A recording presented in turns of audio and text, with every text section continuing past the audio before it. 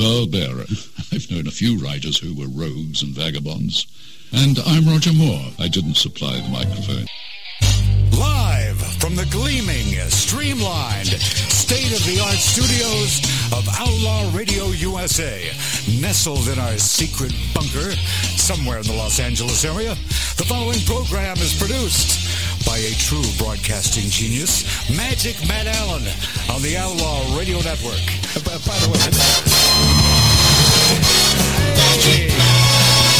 your mic is off, thank God. I am the legendary Burl Bear. It's True Crime Uncensored. And as always, we begin our program with technical difficulties. not only that, What was technically difficult? there was Howard's microphone. he kept me off on purpose. Oh, Which okay. was a I thought it was an act of God. No, that was a mistake because we got more Burl Bear, which we don't. Dan Zupansky never has these problems on his show. Yeah, because he doesn't have me on his show. He counts his blessings. I see. Dan, good to have you on the show. It's been years since you've been here. Absolutely. Good afternoon, Burl. Good afternoon, Howard. Thrilled to be on the program with you. And Thank you. Hello, Mark, as well. Well, thank you, sir. You're Good afternoon. pushing it when you say hi to Mark. Yeah, you're pushing it just a little bit there. Oh, hang on a second. I'm being told to shut up by Mark. Yes, right. Okay, so now what that means is the rest of the day into the next show, I don't say you're finished. He's all washed up in this He's done. industry. He's done. So Dan, Winnipeg. Now I don't want to Canadianize you too much, but you're from Winnipeg, which I'm very familiar with, and love being stuck at the corner of Portage in Maine in January. Yes, it's delightful. It is. It's a nice town. I got to say, for those people who might be listening in, I'm actually been here now for 9 or 10 months. Back where I originally have been from is Thunder Bay, Ontario. Home of Paul, About home of the great Paul 500 Schaefer. miles away, and it's warmer in the winter, believe me. Yes, it is. Paul, the home And of it's pretty Paul, close to Duluth. So. Paul Schaefer came from there. Absolutely. Yes. Absolutely. They have Paul Schaefer days there? No, they don't. Well, that comes from That is Dan. on You street, know though. that I spent a decade in that country. Montreal, Ottawa, Toronto, Windsor, Detroit. But Yeah, they would never let him stay in one place very long. Well, because I was in radio, they kept shooting at me. Yeah. They did. We probably know many of the same people, but we're not going to do that now. No, I want to find out if you've done any research, which I doubt, on whether in Canada they eat each other more often than they do in the United States. Depends on what time of the night it is.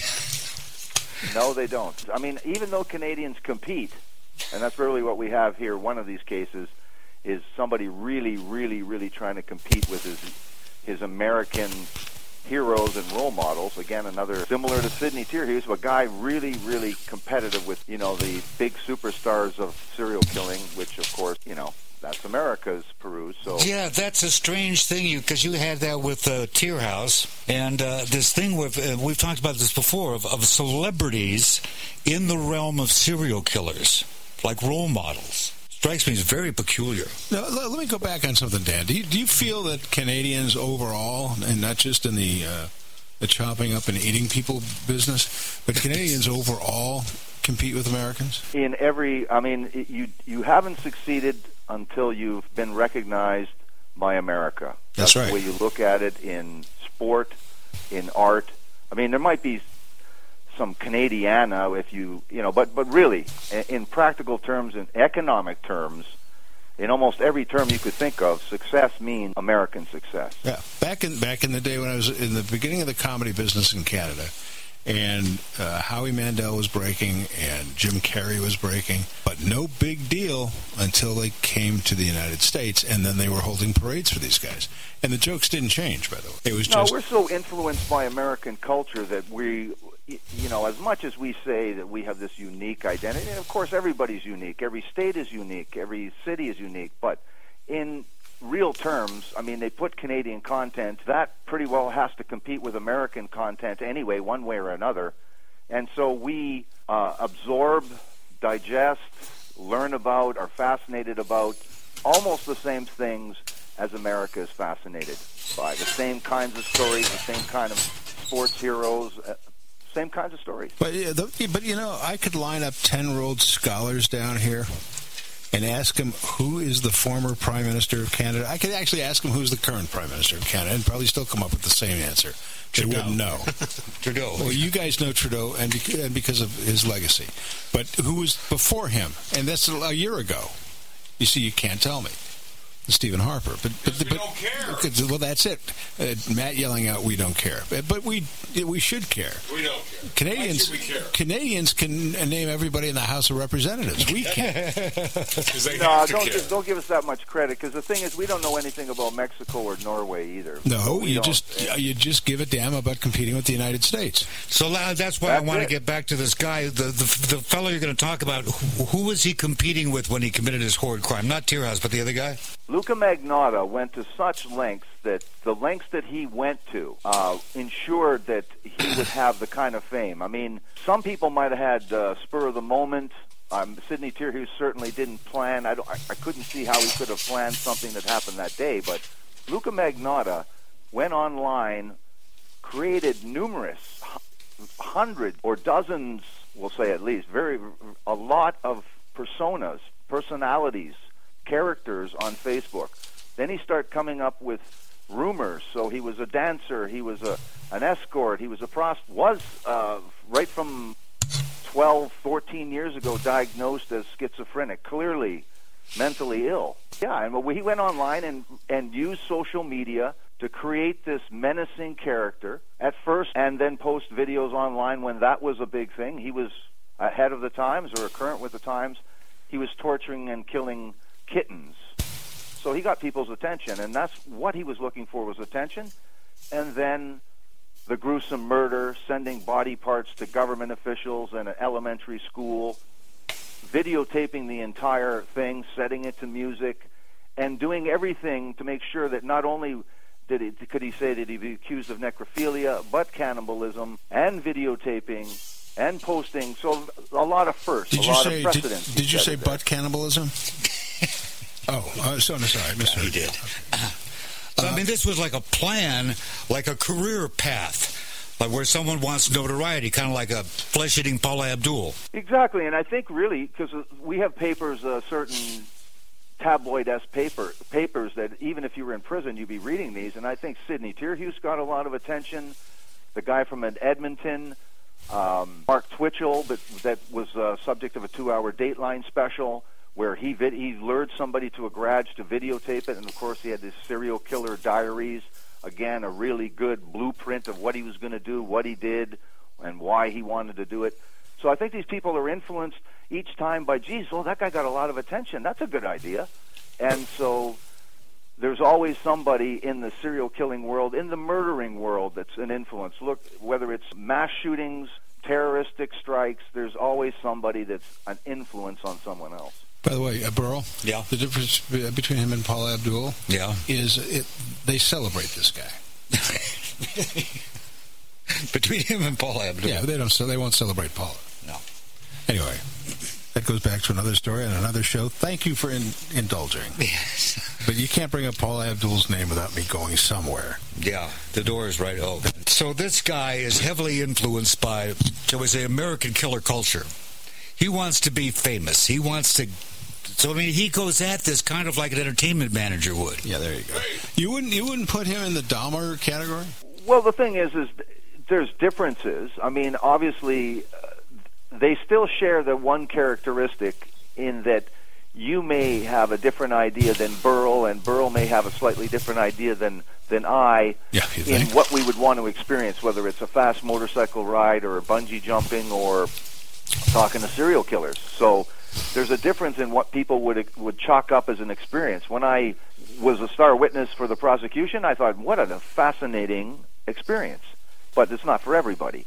No. These guys, the same thing. They want to experience not only the fame, but also more so, as Burl can tell you about Sidney, they really, really, I think, enjoyed what they're doing, that experience, that taboo, the biggest taboo on earth since the beginning of time, and yet these people will gladly make that transgression as an experience. But what can they do after that? Once they've done that, there's no place to go. Jail. Death. I picked it 2 right there. Yeah. Help me out, Dan. There was, I was making me crazy, very famous murder case out of Ontario. Bernardo, do I have that right? And for what reason could the Canadian press not cover that? Well, they did cover pardon me. They did cover it. But what they do is they have the Canadian judicial system has transformed into a system that looks completely, and I mean completely in so many areas and facets, completely different than the U.S. judicial system. And we're talking fundamentally. We're talking in almost every way.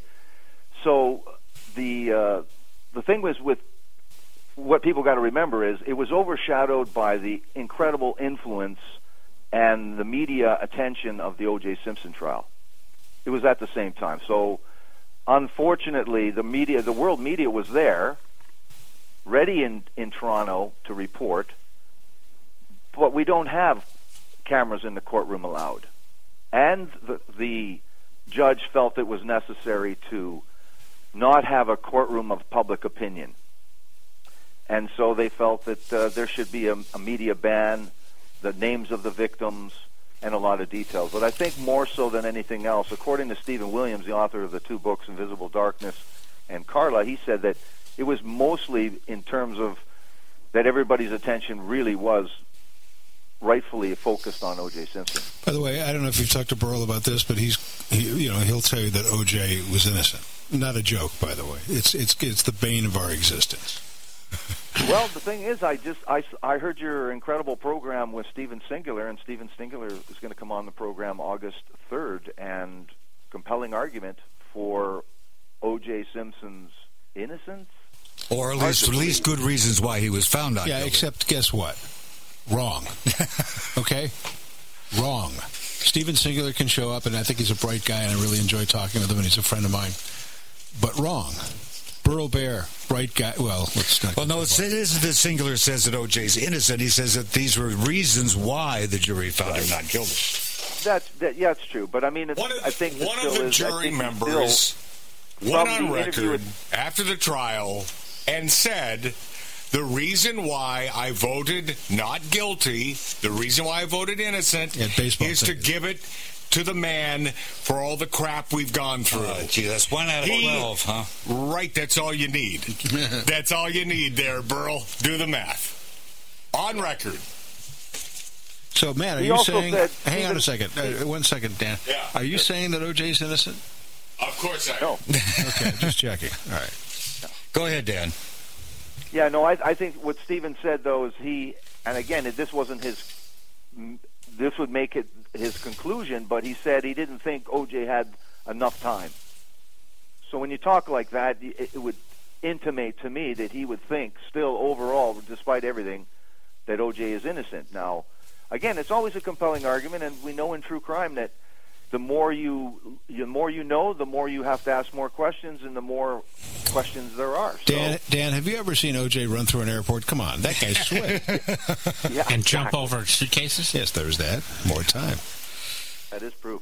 I drive real fast to Mexico. Yeah, there's that one. So I'm curious as to why. Mark C.G. Boyer has a question for you, Dan Zupansky. I'm curious as to why, if he was searching for this attention and this notoriety, that he would evade capture. He went to another country. Mark? Yeah.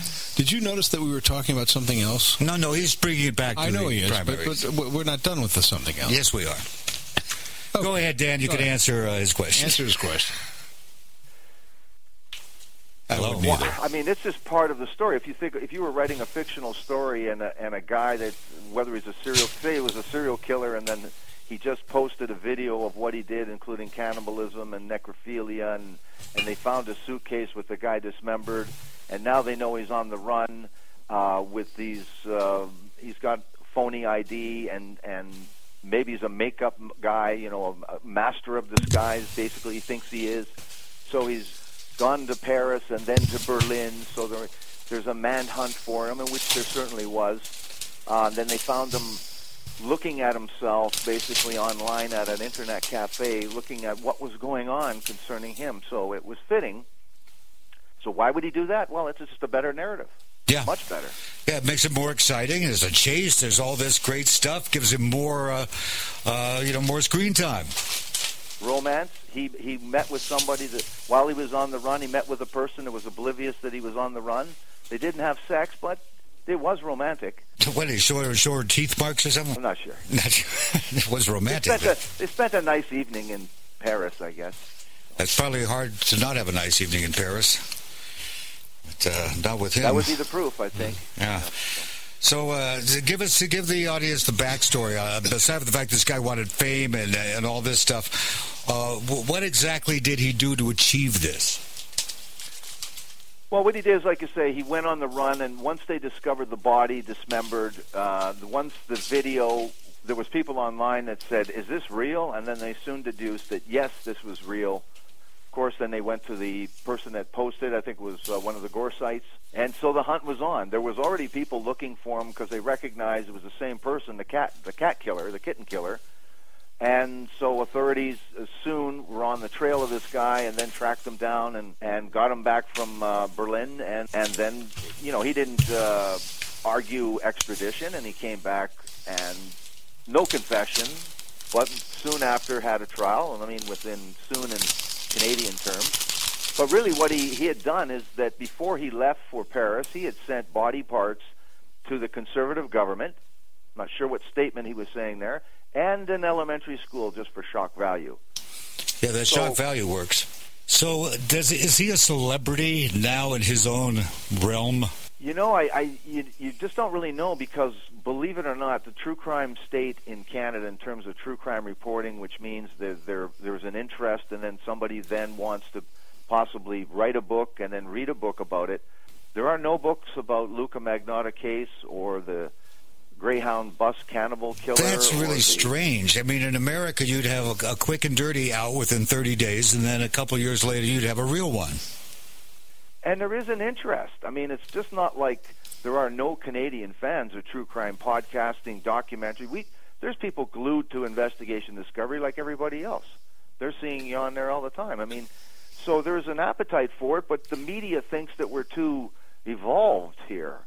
We just had a rebroadcast of the 10-hour O.J. Simpson documentary, which included the almost decapitated head of Anna Nicole Brown Simpson. It was quite well done. And which we would never show a crime scene photo ever, and it was 10 hours in a week. We don't do 10 hours on Picton or Bernardo or all of them put together. So, how were the ratings up there? Because it ran down here at the same time. The ratings were probably really good, otherwise they just wouldn't have ran it. I mean, because I think it's coinciding or capitalizing on the O.J. movie on A&E. So. Right. Yeah, they both ran. The O.J. movie ran first, and then a few weeks later they started the doc. So I know you got a book coming out in a couple of years. Are you doing one on either one of these cases? What I'm doing is I think they don't warrant, because I won't get any information. Basically, when you read my story about the Greyhound bus cannibal, you couldn't even pad this thing to turn it into a real book. And it's not a short story, but it's a shorter book. Mm-hmm. So I think I'd like to just keep it as an audio book, and then I guess maybe, because again, it's really short, so I would have to put it in some kind of other form if I was going to put it out as a book. I wouldn't want to really release a 100-page book. So is that because you don't like typing? But I think as an audio book, some of these. Pardon me? I was thinking you just didn't like typing. That's true too. We're going to take a 60-second break to clean up the blood. We'll be right back with Dan Zupansky on True Crime Uncensored.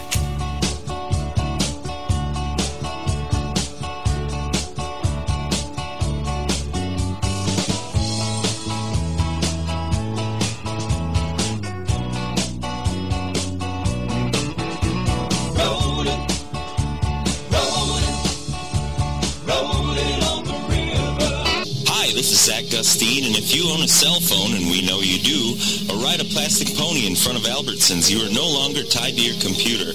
You are now safe to roam while Barstow's burning and take Outlaw Radio with you everywhere you go. Grab an Outlaw Radio app from RadioLoyalty.com. The smoking, drinking, interrupting 24-hour party that you follow now follows you. Your cell phone or Apple device is now the easiest way to stay connected with your friends on Outlaw Radio. You know the demons of decadence. Change the way you listen to radio 7 days a week.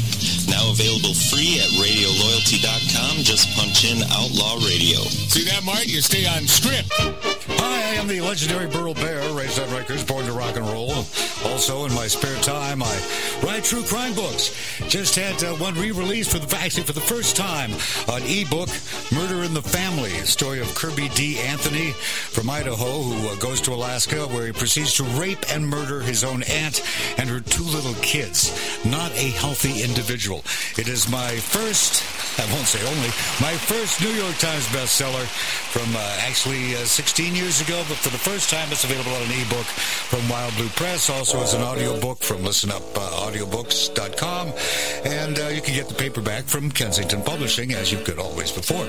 Also, A Taste for Murder, which I wrote with Frank C. Girardo Jr., and was a one-hour TV special on Investigation Discovery, is available in all those same exciting formats, and you can buy them wherever you like. You can even buy them in a hardware store if they bother to sell them, which they don't. But go in there and ask anyway, just to help to promote the book. And do I care if you really read it? Well, if you're illiterate, don't even try. But otherwise, go for it. What the hell are you talking about? Back to True Crime Uncensored. Yeah, I've heard of it. Dan Zupansky's our guest today. Very famous fellow. He's a journalist. With Burl Bear and Howard Lapidus. And Dan also wrote one of the greatest classic true crime books, The Shall We Dance Murders Trophy Kill. Featuring Mark C.G. Boyer. I hope people can still buy that book. They can still buy Trophy Kill, can't they, Dan? Absolutely. Absolutely. It's one of the most shocking books I've ever read. Is that well, true? thank you, Burl. Yes, absolutely. Dan, hang on one second. Really? Yes, really. You should go back and listen to the show when Dan was on. This is back when the late, great Don Waldman, bless his heart, was a co-host. And I came in late because I got stuck in traffic. And I come in, and Don's jaw is resting on the table, and the Matt, the engineer, he's looking stunned like he's been in there with a brick. I go, what the hell is going on here? And I join in, and I'm listening, and then I'm the same way. It was the most compelling and shocking true crime show, I think one we ever had. So the book is still, I can go on Amazon and get the book. Oh, yeah, called Trophy Kill, The Shall We Dance So I'd have Murders. to pay for it, is that what you're saying? Yeah, you got to buy it. Oh. That's good. I'll send you a copy, Howard. Well, hear that? Did you hear that? Wow. Boy. Whoa. Hey, that's the blessings of being in radio. It's like getting free VHS tapes. Hang on. I was not setting you up to do that. I'd almost prefer more to than buy happy it. to, Howard. But More thank than you. happy, Howard. Well, I'll ship them your address. Anyway, it's a great book. I suggest you all run out and buy it immediately. But what is the one you're working on? Well, it's a cold case that happened in Thunder Bay that really affected me, very much like a lot of true crime authors that I've interviewed, even yourself. There's things that happen early on that don't necessarily mean you're going to be a true crime writer, but affect you and stay with you. And this case has happened when I was 24 years old, and it's still a cold case. But the person that murdered this person is well known.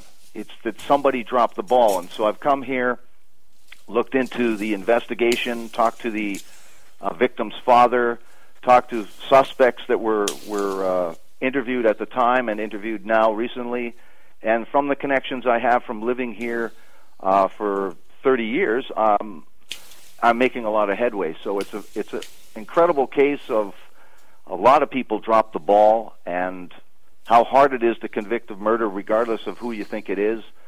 But it is... now, the person you think it is still alive?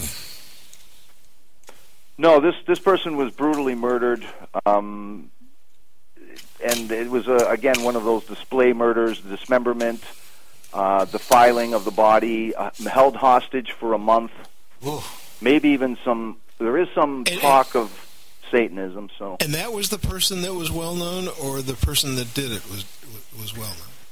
The person was well known afterwards. In fact, his nickname afterwards was Killer. Oh.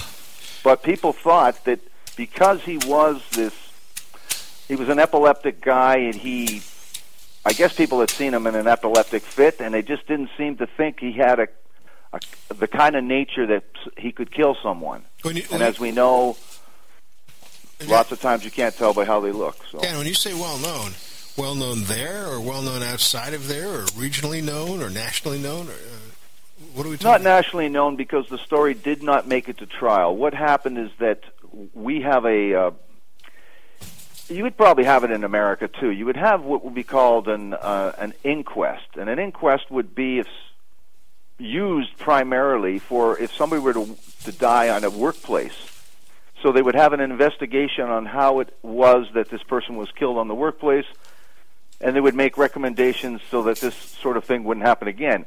It wouldn't have any legal binding to it. It's not a civil court, and it's not a legal court with those kinds of rules of cross-examination, or a person couldn't be compelled to testify.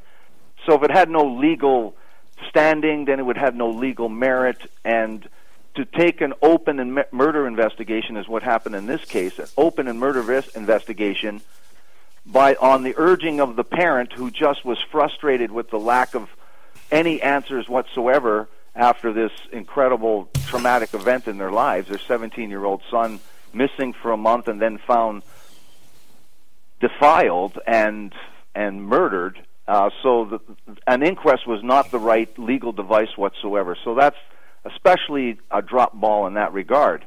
But then we have DNA. We got to think, in 1984, when this occurred, their DNA was in its infancy, but 2000, 2005, they opened up the case again in 2011 with some kind of promise. Well, if it isn't DNA, then how could you be solving anything without DNA these days? So They just let the thing slide? Well, I've not completed the investigation, and you can see that, the police aren't going to be cooperating too much, regardless of my connections here. This is a story that the city doesn't want to know. The story I was involved with in Winnipeg, Winnipeg doesn't want to promote that story about itself. They would rather you not know about some of the stories where somebody failed. That's not uncommon anywhere, though, Dan. That's true. It's true. It's just that Canadians just take themselves too seriously. Was I just kidding? I was just kidding. I was just kidding. I still carry my social insurance card. Yeah. Well, hey, he gets his check every month. I do. I actually do, yeah.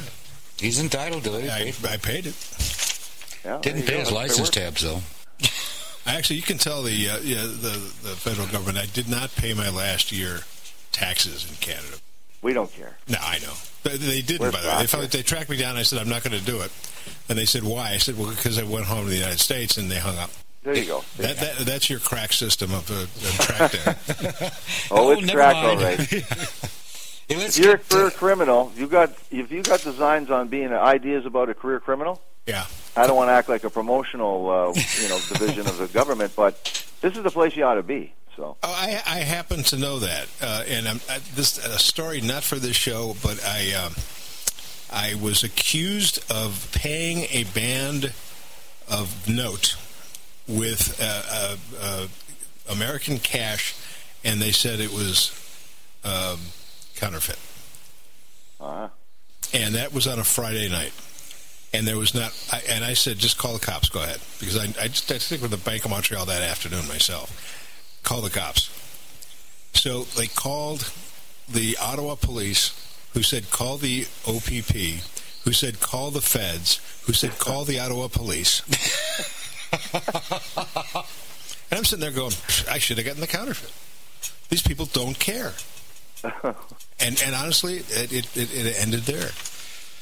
Well, that's sadly reminiscent of the case up in Vancouver with the guy with the hog farm, where they knew he was killing people, but they just didn't really have the resources or the training to deal with it. It was just hookers. They wanted the hookers killed in Vancouver. That was unfortunate, because I ended up doing some movies there. Yeah, and it was always nice to have them around. Yeah. Not that I would partake, but just have the hookers or the police? Well, there were no police. Okay. Let's get back. Unbelievably, in that case, what they did is that they only had a woman come forward to say, listen, I went to the garage, and he had a woman up on a meat hook. But if you say, well, because she does drugs, because she could be a prostitute, if you can't get a warrant, won't get a warrant, or won't believe that woman because of that, That's a sad commentary. That's a sad, and that was the case.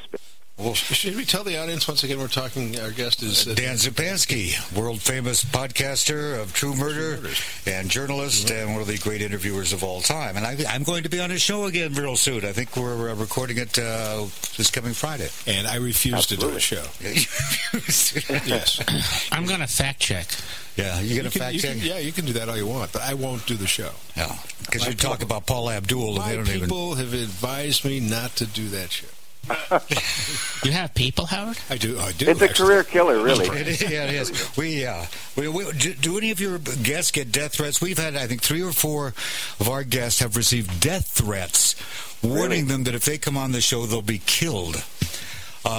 We haven't had any of them killed yet. How do I know this? Did you know that? No, how do I not? How am I doing this show with death threats going on? Well, I think maybe it was before your time, Howard. Only killed careers. That's right. I only killed careers. But Vegas Ragdoll, she received death threats prior to coming on. Break Shot. Guy who wrote the book Break Shot. We're here to talk to Dan. But I have to ask you, bro. Yeah. Why did they threaten the lives of these guests? Because they didn't want their reputations ruined when she revealed that they were murderers, I guess. We have to take a 60-second break. I guess we're taking a 60-second break on True Crime Uncensored with guest Dan Zupansky. We'll be right back. Hi, this is Frank Hagan, the gay guy from Outlaw Radio. If you own a cell phone, and I know you do because you probably got Grindr on there, but it's time for you to add another app. That app would be for Outlaw Radio, through the courtesy of RadioLoyalty.com. My suggestion is that you upload that app for free, mind you. Yes, totally free app. In order to be able to listen to us, the Demons of Decadence, every Saturday afternoon from 3 to 6 Pacific Standard Time or Pacific Daylight Time. And you'll have the opportunity to listen to us smoke, drink, and interrupt each other, which we do a really good job of doing. So once again, RadioLoyalty.com to pick up your free app of Outlaw Radio. Once again, this is Frank. So get off a Grindr and get on to Outlaw. Nice.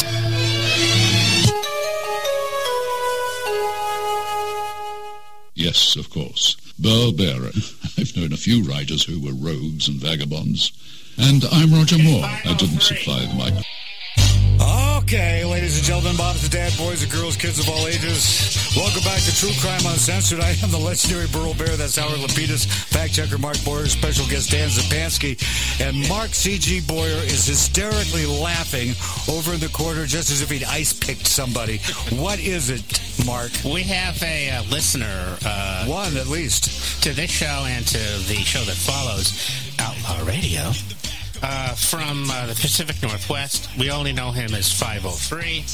And he sent a note that says, Dear Howard and Burl, you are failing. Sincerely, the audience. God, it figures. Dan probably typed that during the break. Very funny. The man will not type. Hey, let's get back to the guy on the bus. I don't mean Ralph Cramden. That's one of the most horrifying stories.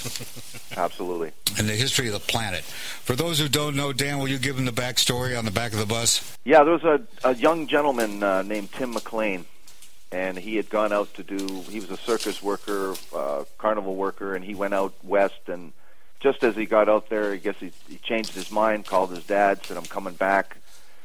And at the same time as this was going on, this Vincent Lee got off his bus in this place called Erickson, Manitoba, sold a bunch of his stuff, sat on this bench. Even though it wasn't his stop, the bus driver said, what are you doing? He says, no, he's Chinese originally. He had just come from China, and an older gentleman, and he, again, sat on this bench for 24 hours, sold most of his possessions, including his computer, then got back onto the bus. He was sitting alone, not anywhere near Tim McLean. I guess they got out for a smoke break at some point near Winnipeg, Portage La Prairie, and for some reason, and again, as is customary if you've been on Greyhound buses, people changing seats, it's not unusual for somebody just to sit beside you. You wouldn't question it. Tim McLean had his headphones on, listening to music, was just not that much more time to get into Winnipeg and see his stepdad and his family. And Vincent Lee, I guess everybody was settling down, maybe listening to or looking at their phones, and it was pretty quiet on the bus.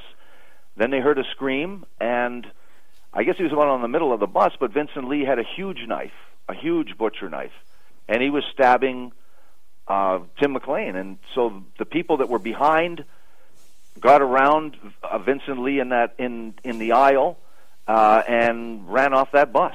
Did the bus driver tried yelling at him to stop, but Vincent Lee continued to stab this Tim McLean to death in front of the bus driver, at least. So he didn't just stop by stabbing him, did he? Well, he was defiling his body. He was cutting off parts of the body, and there was another bus driver, another backup Greyhound bus driver came, and he noticed that something was amiss because they're on the side of the road. They barricaded Vincent Lee in the bus as he was trying to escape, but by that time he had severed the head of Tim McLean, shook it at them. He had taken the eyes, removed the eyes of Tim McLean, other body parts, including part of the heart. Anyway, he was held up on this bus. No one shot him. The police didn't shoot him. The passengers were out of the bus, of course, screaming and being sick. And Vincent Lee just kept defiling his body, cutting off pieces with a scissor and a knife, and then in front of the police officers, he was eating part of the victim, Tim McLean. This guy sounds disturbed. He's obviously mentally ill. He finally tried to jump out of the bus. They grabbed him. But right from the very beginning, he says, "I'm guilty. Please kill me." So he had a shred of sanity in there somewhere where he knew what he was doing was batshit. Was this guy going for suicide by cop and that was it? No. It was an odd situation too. I think that if you were to not drop a weapon in this country, I think it's a 3 warning and they shoot to kill. So this person obviously had a weapon, but the person that he was attacking was dead. So I guess it put them in a certain situation, and I guess the orders from on high were to just contain him. He was put in a hospital and immediately assessed as a obviously paranoid schizophrenic. He appeared in court and made a comment like, "Please kill me." So I don't know what that proves in terms of how lucid he was, but soon after, in this country, we have a completely different idea about insanity compared to America and a track record and history in the courts. But in this case, as I think people will see, history will prove me right in that this was a pivotal point in Canadian history on what happened and how they were treated, how he was treated by the courts. Both the Crown Attorney and the defense agreed. There was no argument whatsoever that this man was insane and should not be treated for or would not be charged for any kind of murder whatsoever. So there was no challenge in that respect. They both agreed, worked in cooperation to present to the judge that this person should not be charged for any kind of murder, and it was an insanity. Where was it? Where did the proceedings take place? Winnipeg. In Winnipeg. Yeah. So what, is he in a mental institution for the rest of his life? Is that the idea? Well, you would think that's what in Canada we're very humane. We're not going to treat somebody who's insane and who commits even though it's a heinous murder, we'd have to treat it like other murders where people are clearly, decidedly insane. However, it seemed almost immediately that it looked like the psychiatric industry in Canada.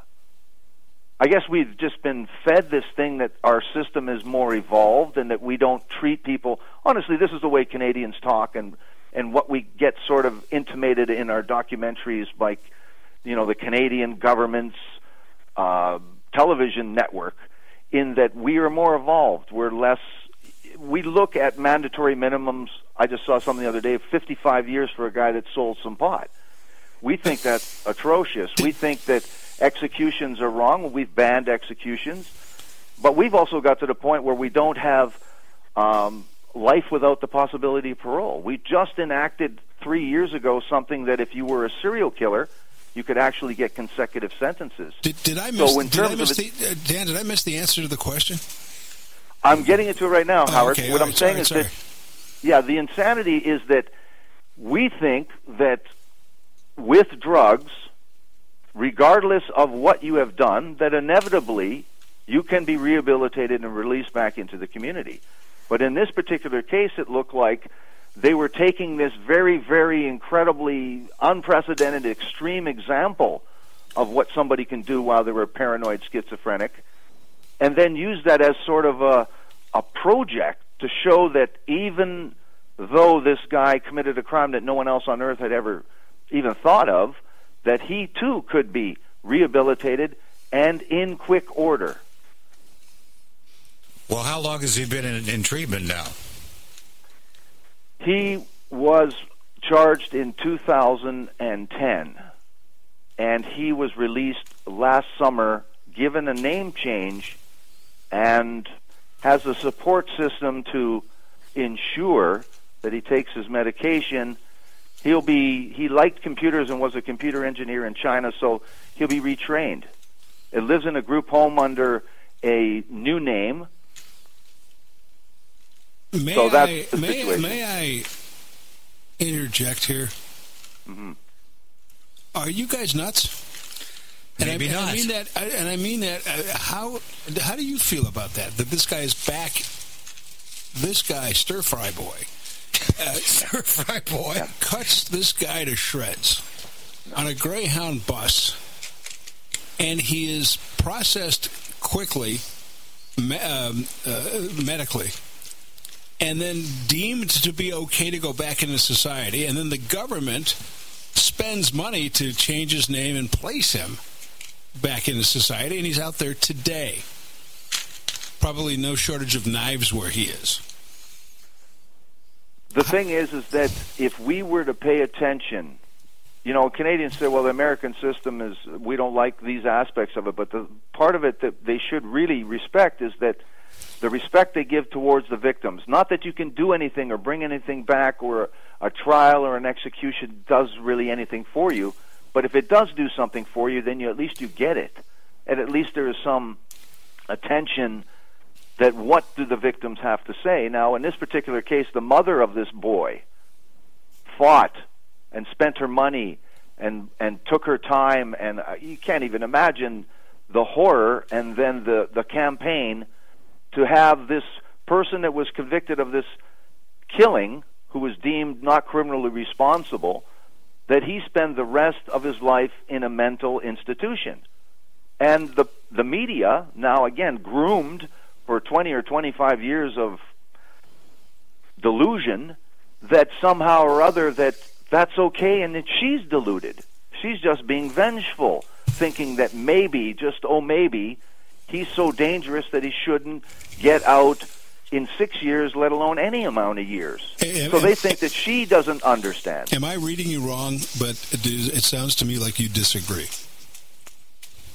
Well, I disagree with ever letting him out, because if he can get out, then why is anybody in a mental institution at all? That's right. If the drug works so fantastic, and again, I did the research on antipsychotic drugs. There's a new class of them, but if they did anything at all, that you'd empty out the hospitals en masse. If you can't cure depression, how can you cure something that you can barely even describe? There must have been enough shred of sanity in this guy where he's going, kill me, kill me, kill me. He must have had some degree, obviously, a degree of awareness of what a horrible thing he had done. He must have been miserable. Dan, I'm in shock, and I mean that. I have never heard of anything so ridiculous in my life when it comes to this. I hear ridiculous stuff every day, but when it comes to this... The thing is, what happened is, what I predicted is that a lawyer doing the best job for his client that doesn't care really what the truth is, or doesn't really care if his client's guilty or not, right, is going to do the best thing for him. Yes. Taxpayer-paid lawyer. You get to pick the best lawyer that you can find. If he's interested in your case and there's enough money involved, paid by the government, he'll do it. Different dynamic than the U.S. You don't get to assign some guy that's inexperienced. Right. So somebody does this. Part. There's a guy in Montreal a couple years later that because he's split up from his wife, she's having an affair with their personal trainer. She says to him just the night before, listen, I'll change the locks. We'll move wherever we want. Listen, don't push it, because he had come to the house unannounced, punched the guy in the face. He said, you want a war, you're going to have it. And the next night, he stabbed his 4-year-old and 6-year-old 29 times, drank some window wiper washer fluid in a lame attempt to commit suicide, did a lame attempt on the internet to show that he was looking how to kill himself. They deemed him insane. He did 6 months. Within a month, they were making sure that he had bicycle rides and sleepovers at his relatives, and in 6 months, he was released.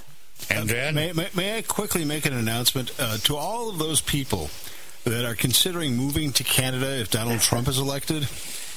Take note. Yeah. Take note. It's crazy. So what happened after the guy got out? He's out. Did he kill anybody? Well, no, what happened is fortunately, his wife, the mother of the children, happens to also be a doctor. He was a cardiologist, and so she was also a doctor, and there was outrage. Not in the whole country, just in that one province, just like one little, the Quebec province, there was outrage. But because it's a doctor's wife, I think it wielded some more power, and there was a retrial, and lo and behold, I guess the same evidence, he's convicted of second-degree murder. Well, double jeopardy doesn't apply in Canada? It's not double jeopardy. I know it's odd. You have a similar case with the guy, the athlete that killed his girlfriend. So we don't have a double jeopardy per se. So this was just a unique case. And just like very much in America, how you see some people get out, despite legally you would think they would never be able to get out when there's certain pressure from the media, will say. This is a kind of case where for once there was some outrage. People, in retrospect, went, "What the hell went on here?" That he's released in a few months for something that's obviously murder. When you write about Stir Fry Boy, what is going to be your point of view here? Well, my point of view is that it's the psychiatric, again, pet project that they have to prove that these drugs are miracle drugs. I'll dig as deep down as possible to show the examples of this is not good for the schizophrenic. I mean, a society of schizophrenics defended this. Schizophrenics don't have anything to do with this. This is a killer who happens to have schizophrenia or whatever other mental illness you want to ascribe to him. I believe, just like I do with murder, when you have the capacity to kill, I don't believe every human has the capacity to kill. They barely have the capacity to defend themselves. Separate people based on that. The U.S. does a good job of, if you have the capacity to kill, you're a cold-blooded psychopathic killer, they separate you from society if they can. This book is going to be interesting stuff. Now, one of my lesser-known books is called My Best Friend is Schizophrenic, which I wrote with Thomas Hodgins. Did a lot of research on schizophrenia for that book.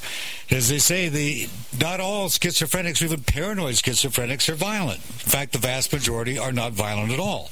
That the best predictor of future violent behavior is past violent behavior. That's all.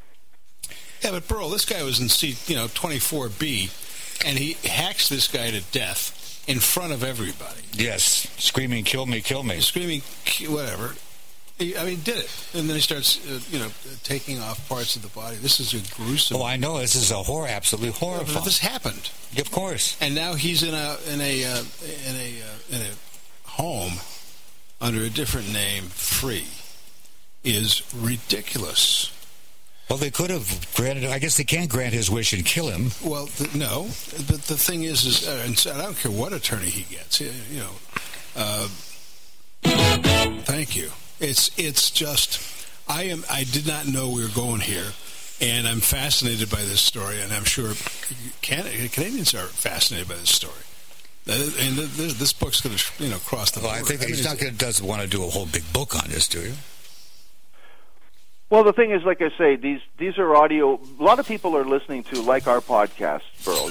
Yours and Howard's and your True Crime Uncensored. People are listening to it, and a lot of people then go, when you have any of the guests, your books, they're looking for audio books. So I think what I'd like to do is do a lot of like audio versions of these things, so that a lot of this, my outrage is contained in there, I think, and the opinion is in there. And I think when people don't mind people talking about those stories in that way, even a little bit of sarcasm, when you hear me talk about this, you can't be but sarcastic when you hear the psychiatrist at trial for this Vincent Lee. It's unbelievable. He didn't know what he was doing, didn't know right from wrong. They say that for all of these guys, for the doctor who stabbed his kids. They testify on 20 years of testifying. No, he didn't know right from wrong. So it's almost an indictment of psychiatry, of the media, society. Yeah. That as much as we think Canada's great, and it's great in a lot of ways, it's wrong in this area. This in healthcare. Let's talk about it. But let's go back to Montreal. So he gets second degree. He's convicted of second degree murder. Mm-hmm. And what was his sentence? Well, you get this. They say automatic life sentence, but it isn't. It's they set the parole eligibility at a minimum, and normally you're basically going to be getting parole around that time. So it's 25 years to life on a second degree, or pardon me, 25 is the max basically, and say you can get 12 years before eligibility. I think his was 16 or 17 years before parole eligibility. But like Mark said, even for Canada, it's very unusual that you would be deemed insane and then retried for murder. I mean, that's definitely never, ever happened. Dan, this was a massive pleasure for me to talk to you. And someday you'll maybe make a trip south and join us in the studio. I'd sure love to have you back with us here. Let's talk about his show, True Murder. It's on Blog Talk Radio, and if you're on Facebook, you can go to Dan Zupansky, ends with a Y, and he'll keep you posted. You can go to Blog Talk Radio also and ask to be reminded anytime one of his shows is on. Listen to it all you want, but always remember, True Crime Uncensored, the #1 true crime show. That's right. Live from our secret bunker. Bye-bye. Thanks, Dan. Hey, Burl, what's next? Magic Man Al and the Demons of Decadence, live at OutLawRadioUSA.com.